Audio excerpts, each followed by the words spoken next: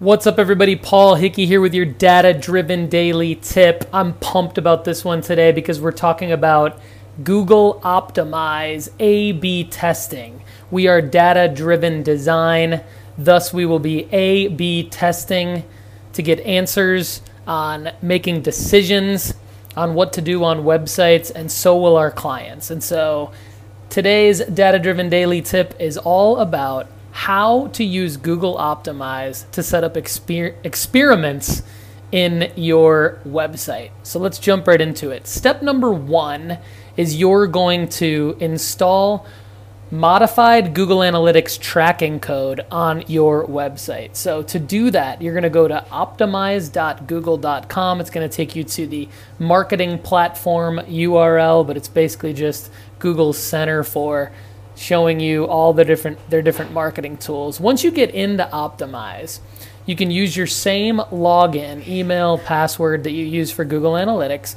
create your free Optimize account. Once you get in there, you're going to be taken to your dashboard, your container dashboard. It looks like this, and you can click the button over on the right-hand side that says Install Optimize under Add Optimize to your website. There's a bunch of documentation on the Google forums on this, but the most effective way is to just follow these instructions. It's going to walk you through the modified Google Analytics tracking code as well as what they call the page hiding snippet. So I'm going to have links to that documentation at dataoveropinions.com blog version of this video. You can click in the description of this video to find it, but the best thing to do is to just use their tutorial within Optimize. Then the second part is you're going to actually have to go into Google Tag Manager. So if you don't have a Google Tag Manager account, you can go to dataoveropinions.com, click on one of the tags on the right hand side of the blog that talks about Google Tag Manager, and you will find a resource on how to install Google Tag Manager onto your website. Once you've done that, you'll log into your Google Tag Manager workspace and you're going to create a new tag, and this is what that looks like. You're going to go create the new tag, and it's going to be called a Google Optimize tag, okay?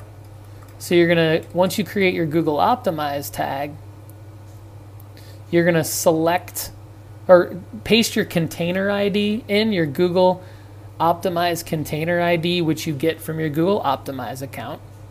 And you're going to select a Google Analytics setting. And you are not going to add a trigger. You're going to save the tag as is, okay? Now, once you save the tag as is, there's a part B to the Google Tag Manager setup. It's called setting up a tag sequence.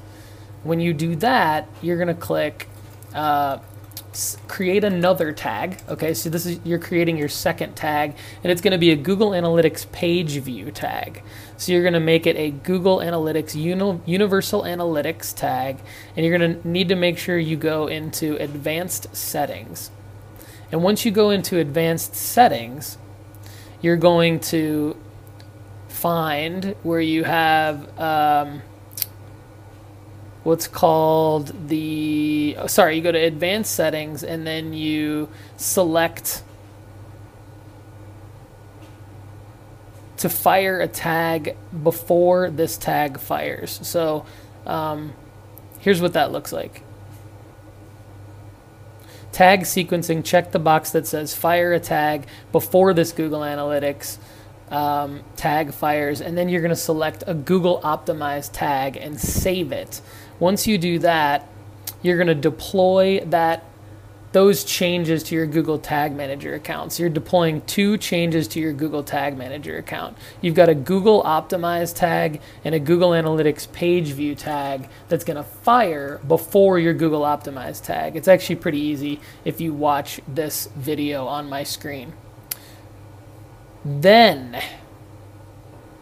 you have basically deployed everything that you need to do. However, you may get an error, and I'm going to show you this. So you're going to want to go back into your Google Optimize account, and in your dashboard, you're going to want to click Run Diagnostics. And when you click Run Diagnostics, you may get some errors. Now I'm going to walk you through what to do when you get these errors, okay?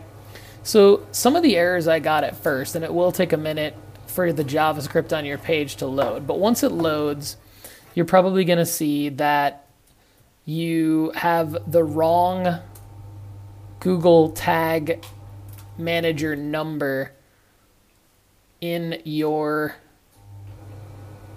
page hiding snippet. It's going to give you it may give you a couple page hiding snippet configuration errors. One it gave me at first is where it said that the Google Tag Manager container ID, not the optimized container ID, needed to be in the page hiding snippet. Actually, this was wrong. What ended up happening was I switched the Google Tag Manager container ID in for the Google optimized container ID, and I still got an error. So what I needed to do on my WordPress site, the most important thing to do is to make sure that this modified Google Analytics tracking code, as well as the page hiding snippet, which goes above it, is in the beginning of the head code in your entire website. So because I was using a WordPress theme and I had my Google Analytics code installed within the theme portion of where the theme wants you to put the tracking code, Google Optimize was not seeing it there. So what I had to do was delete it from there and use the head and footer scripts inserter WordPress plugin to make sure that all of it got to the top of the header code in my WordPress site. And then I swapped back the Google Optimized Container ID in the page hiding snippet, okay? So I went back to the original instructions that I showed you at the beginning of this video, that I talked about at the beginning of this audio. And then I flushed the browser cache several times.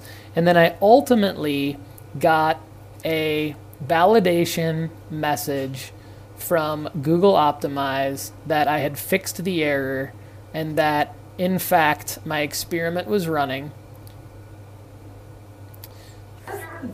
As you can see on my screen now, we've got Optimize installation verified with no errors, and the experiment is running.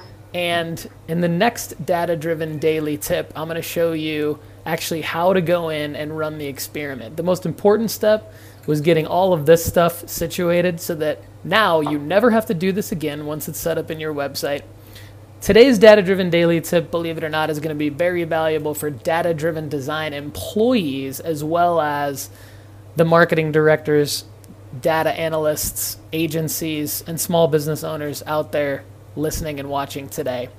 This is a complicated one, but this has been your data-driven daily tip. Now you're set up to run all kinds of experiments on your websites and A/B tests so that you can get real data, not guess, not have opinions. Get real data around what's working best for you.